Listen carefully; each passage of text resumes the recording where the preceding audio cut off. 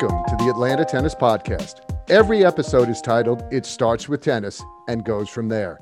We talk with coaches, club managers, industry business professionals, technology experts, and anyone else we find interesting. We want to have a conversation as long as it starts with tennis.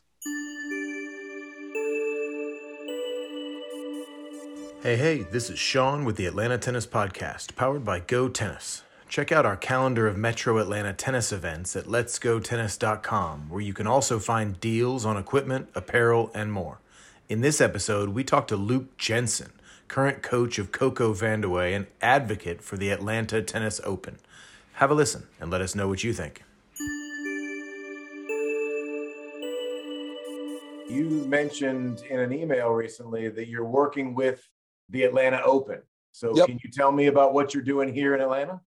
Yeah, I'm blessed to have had Atlanta in our family since 1990. My first vacation, I think I was 8 years old. One of my mom's brothers, an uncle of ours, lived in Marietta near the Big Chicken. I'll never forget the Big Chicken and everything. And just a great summer. Went to Six Flags, but went to the Atlanta Open as a kid and got to see John McEnroe and went to a clinic with Stan Smith and Dennis Ralston. And I mean, it was just awesome to see professional tennis, even though I didn't really understand it or anything, but it was just a great event. And watching, where such great talent really came from in the United States, back in the day, Al Parker, who owns the national junior titles record, most gold balls in boys history in the juniors, All-American at Georgia, played some pro tennis stuff. Michael Pernfors, everything at Georgia, finals of the French Open, all these talented players and programs were coming out of Atlanta. The weather, the facilities, more importantly, when you're traveling and touring, everything direct from the airport. So instead of being up in Michigan where you needed like a stagecoach and get on a train, like you got to hike 50 miles, everything's direct, which is great as a pro tennis player. So I've been here since 90 in different capacities, played the Atlanta Open and played Alta, coached Alta and stuff. And just, there's such a great energy in tennis here, in the subdivisions and the clubs and things. Everybody's so positive. And then a couple of years ago, Wayne Bryant was like the MC of the tournament for doing appearances for corporate sponsors and for Alta teams and things like that. And he couldn't do it one year. So I honestly was, after Wimbledon, I was salmon fishing in a kayak on Lake Michigan. And I get a call, from my mom, the agent, hey, Eddie Gonzalez, needs a replacement. Can you be here tomorrow? And I'm like, I'm smelling like salmon. Yeah. I'm rowing my kayak back in. I get in the car, couldn't make it in time for a flight, wasn't going to get me there. So I drove all night, get to Atlantic Station and start the next morning. I think we had an 8 o'clock clinic or something like that. And then we run clinics, do a lot of promotions because they bring in like Coco Gauff, they bring in Sloane Stevens, Matty Keys, Johnny Mack's been here to do like the kickoff for the tournament. Atlanta does such a great job, the Atlanta Open, just getting people involved because it's a tricky market. Tennis players here like to play. And unless you're bringing Roger Federer and Rafa and these guys, they don't watch unless you can't bring Roger Rabbit and expect. So they bring Kyrgios, Jack Sock is entertaining, Benoit Paire. They bring personalities as well as John Isner's won this thing like 6,000 times. But they have, now that the American men are doing extremely well as the women. So you gravitate to the JJ Wolfs and you gravitate to the Sebi Kordas and the Taylor Fritzes and you see the Jensen Brooksbys. So my involvement really has been kind of a year-round presence of ticket sales, awareness, because I live local in Sandy Springs. It's just it's a home game for me. And I'm blessed to be able to still be part of this tennis community. And, whether it's going to Your Serve Tennis and get my racket strung and picking up my gear, and it just running into people that are just playing Alta, and tennis is is our jam here. It really is. And I'm blessed, and my family's blessed to have been here since 1990. I'm still laughing. I don't have anything to say, Sean. I'm still getting over it. Well, you left out World Team Tennis too, Luke. I mean, that's where we had a blast doing that with the Thunder. That was always a entertaining experience. That's right. But yeah, that place is gone now. It was a bummer, but yeah, like I said, that you can win here in Atlanta with tennis events, but you have got to go to them, give them a reason why to go. You got to entertain them and entertain their kids and things. And I think the Atlanta Open has done that, continues to evolve, and talked with the management. Now Eddie Gonzalez has now moved on after a great run, just getting it to where it really needs to be. And now with the product, I think Atlantic Station is great for the players because you get to stay right there at that hotel, walk down the practice. This year, I think practice is at Georgia Tech, so that, and the wild cards go to the players from Georgia Tech. So you really start to connect to why I've got to put that on my calendar, as well as bringing in the CoCo Gauffs and these WTA players. That also gives another look, because more than half of our players that play Alta are women. And you got to talk about fashion. You got to talk about team. You got to talk about how to win more matches, because this place doesn't like to lose. They like to compete. And it's just a great place. World Team Tennis was awesome playing down here, and so I just think, and it's the best, in my opinion. You're going to see something very soon coming out of this place as far as like a top ranked pro on the male or female side. You're seeing a lot of collegiate players coming out of here, out of whether it's Old Town and the various, academies and things like that. Great coaching and great competition. I've got nieces and nephews. I mean, I had to travel, honestly, one way to Detroit's 5 hours. One way to Chicago is 5 hours. Get in a van, and you got to, after school on Friday, and you got a match Friday night, and you're just still trying to find your legs in the first set, getting out of the van, and you're playing. Now, I mean, my family, they play in Macon, they play in Rome, they play in Atlanta, and you don't have to go anywhere. You stay right here and get your butt kicked and get better. And I mean, there's players going to Notre Dame, there's players going to Georgia, there's players going to Texas schools all over the place. And it'll just be, I think, in the next 5 to 10 years, you're going to see someone really take off and do some special things at majors. So how do you instill?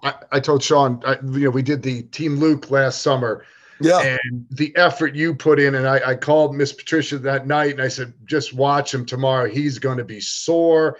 I said, we were out there in the heat for how many hours? And I said, everybody else is done. And then he goes on, puts on a serving exhibition and allows everybody to return his serve lefty and righty.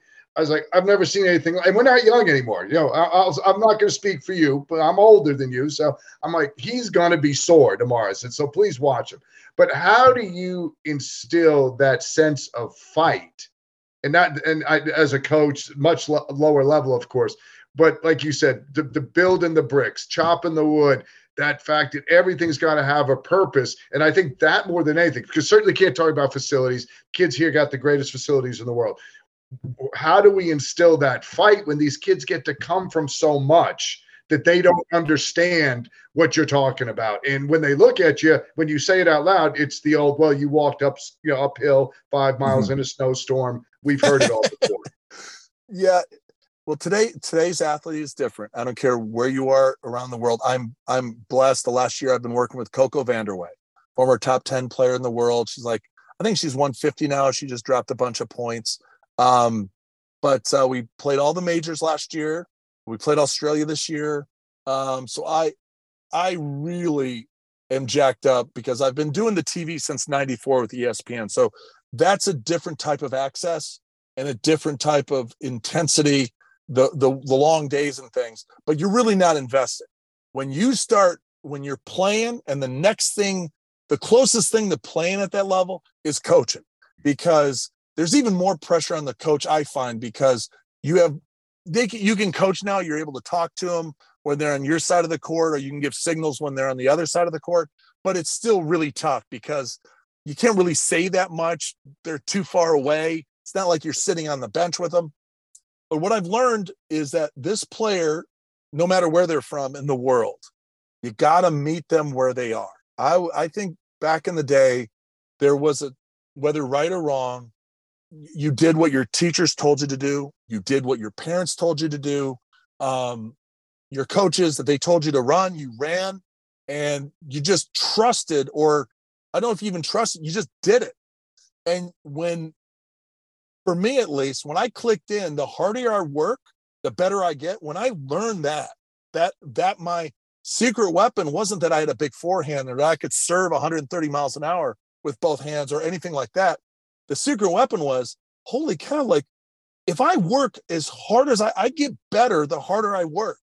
That little, like, the light went off whenever that was in my teenage years. And like, until then I was, you lose focus and you wander.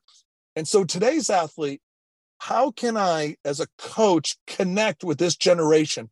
And what I say is meet them where they are and then try to move the needle. So is it their brand? Is it their social media thing? Is it their, whatever that is, their talent can get them only so far.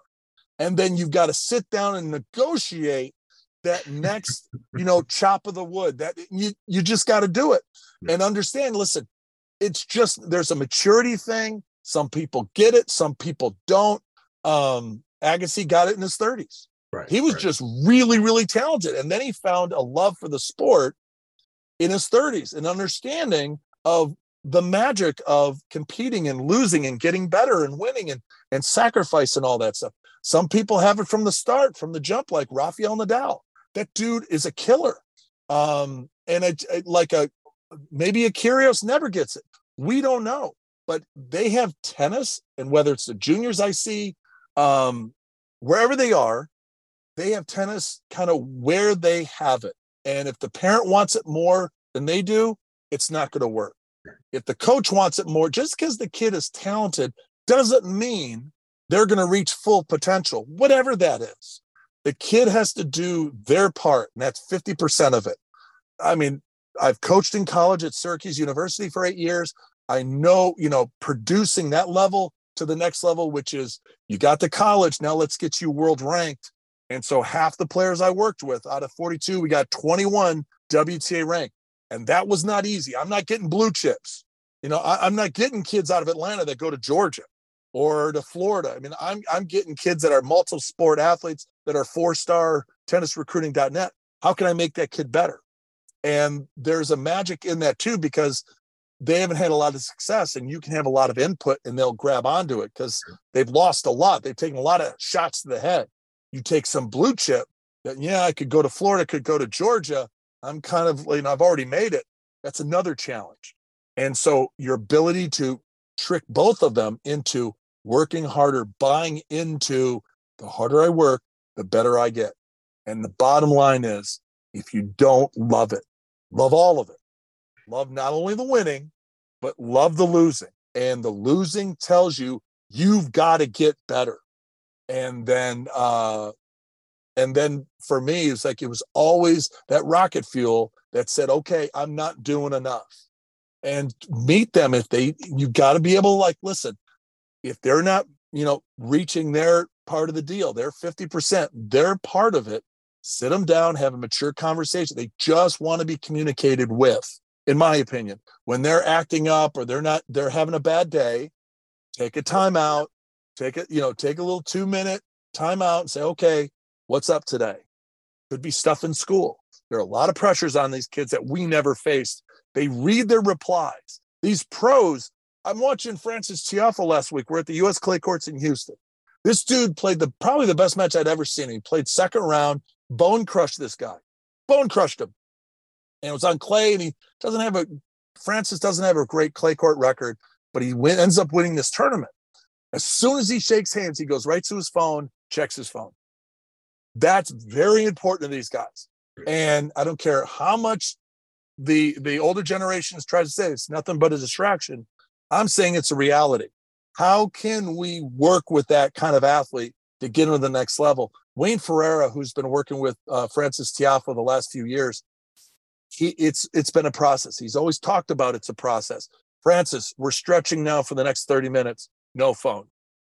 You know what I mean? But Francis is an adult now. He's in his mid-20s. You can say that to someone who's an adult who that's what they do for a living. He's got big contracts with Nike and Yonex and other places. He's got his agent now is Serena Williams' old agent. And so like he's playing big boy stuff now. But with juniors, sometimes they don't understand. Maybe their things are being taken away from them. Maybe their sacrifices, like, I'm missing out on everything because I'm seeing on my phone my friends are having fun here or they're going to this party, that party. You've got to somehow find to connect them to the love of the sport and how beautiful this sport is by working hard and continuing to improve. Because if they shut off, you'll never get them. As soon as they're done, because they get cheated every weekend. Yeah. Someone changes the score, some weird parent. It's the hardest sport in the world. I honestly have teared up watching kids at junior tournaments walk with their bags and walk with their water jugs, and they're walking out there with their opponent. No umpire, no scorekeeper, no coach. Every other sport gets that. Tennis is so far behind because traditionally we've never done it. Why would you put your kid out there in that environment? Now, I truly believe there should be coaching, whether it's you pay for a coach, you don't have a coach, a parent should be able, or a fellow competitor, a buddy, sits on the court, have some fun, whatever. You go through the courses, you get certified to be able to on-court person. And if you act like a knucklehead, the roving umpire can haul, you're out tennis parent or you're out coach. If something like in other sports, like they do in, Little League baseball or football, parents are very much involved in the coaching process. And if they don't behave, they're out. I think tennis in our sport, we are so far behind every other sport because a kid, I know this because two of my nephews that were very talented and loved to play, they got sick of being cheated every single weekend. Every weekend. What am I doing it for? I'd rather go ride my dirt bike. I'd rather go hang out with my friends because this stinks. I work hard after school, before school, and I get there and it's not even a fair fight. So to be able to manipulate that or work with that as a coach, that you've got to listen. A great coach is a listener, a great listener, because they're showing you through their body language. They're showing you through their words. Maybe they're late to practice. Maybe their ball pickup stinks. Maybe they're going to the bathroom too many times. They're telling you, I don't want to do this. Okay, what can we do? Can we shorten up? My brother liked to play games to 11. Okay, you don't want to go 100 balls cross court, but we'll play games to 11, and he loved it. Got to find out, what kind of practice partner there are. So that's a magic in coaching, is trying to figure out every little combination to every kid you have. And you don't like, I see Bobby nodding his head when you're talking, and I would take it a different direction. You say, why would you do that to your kid and put him out there on your own? And my first thought is, would you like the short answer or the long answer? Because I come at it from the point of view of, I look at that 10-year-old whose bag is as big as he is, and he works his way through all the adults, excuse me, sir, excuse me, ma'am, works his way up, makes his way up to that desk and says, hello, excuse me, my name is Sean, and I need to check in for my tennis match. Yeah. I think that is badass. Yeah, no, it's great. It's great. I just seen the burnout because remember now, especially at the pros, I seen Swiatek. This girl's worth whatever, $100 million. She's number one in the world. She's got future Hall of Fame, everything. She's crying. It means that much to her, but listen, there's certain losses that are going to make you cry, that as competitors we all do. But the United Cup before the Australian is not one of them. And to me, when you see the electrode stuck to your forehead because your mental coach, in front of everybody else, I look at that as like, I would do anything to play her. I would have rental space in that cranium of hers, and maybe a Polish penthouse. I don't know, maybe like a walk-in closet. I would have so much rental space in her headspace if she's that fragile, I can get right in there as a competitor and I can work that over. That's how good she's got to be. even in spite of being that fragile. And that's what I'm saying. That's how good she is. But you take someone like, let's say, Jessie Pegula, who doesn't need the money. You're talking about, all these people with me. She just loves it. She's the only one that I see, CoCo Gauff too, that will go and scout their opponents. Most of the time, the coaches do it. She'll sit with the coach, and they will scout together. They will, after every practice, every match, before press conference, they will hit practice serves. That's her weakest, Pegula's weakest shot is her second serve. She practices it every day. And then after at every tournament, for the most part, even majors, she plays doubles. Same with CoCo Gauff. Who are the biggest risers in our sport? CoCo Gauff and Jessie Pegula. And why do? They put in the work, they play the dubs, and they don't want to. They know, they listen to they're very coachable. And you're right. It's badass to see these kids walk up there, but there's so much doubt. There's so much nerves, and the burnout factor is huge. And I see it at the pro level, seen it at the college level. I won't even name the name. A dear friend of mine that I grew up playing in juniors, college, and pros. His daughter is elite, and I'm watching video, and she's screaming how much she hates tennis, and she's in a pro event, and she's screaming, and it's like, man, like, get her off the court. Just get her off the court. Let's go to a movie. Let's go grab a pizza or something like that. Like, let's talk this out, because it's a 15,000. Like, this is the lowest level that you can play. If you're really going to do it, if you're feeling this way here, the pressure is even more the higher you get. The pressure is more and more. So we've got to listen to our players, and we got to love them, and we got to try to understand them, because it's a lonely game, and it's filled with pressure. And I hate to see these kids that burned out and never want to play again. And I saw a stat. I think it was over 70% of college players, D1, never swing another tennis racket after their last ball struck of playing college. All that work, all that sacrifice, they are so good. They are so good. And they are done with it. Why is that? I think let's do a study on that. Let's really deep dive in that. And to me, is we just see, this player got burned out, and they just get kind of pushed aside, and we just keep marching forward. And I think there's a lot of learning we can do, growth we can do by figuring out, by talking to players that did lose it and lost it for a while, and what happened here, and what would you have done differently? Did we listen to you? I just think we have to do a lot more in finding out how we can stop the burnout factor. And these kids are getting scholarships. They get to play there's a lot of love. High school tennis is great in this area. I've got nieces and nephews that are playing high school tennis. It's so much fun getting in the bus and with kids that are going to play club tennis or scholarship tennis at the next level, or maybe not. But maybe one day they'll come back and play ELTA. You never know. This is a sport for a lifetime.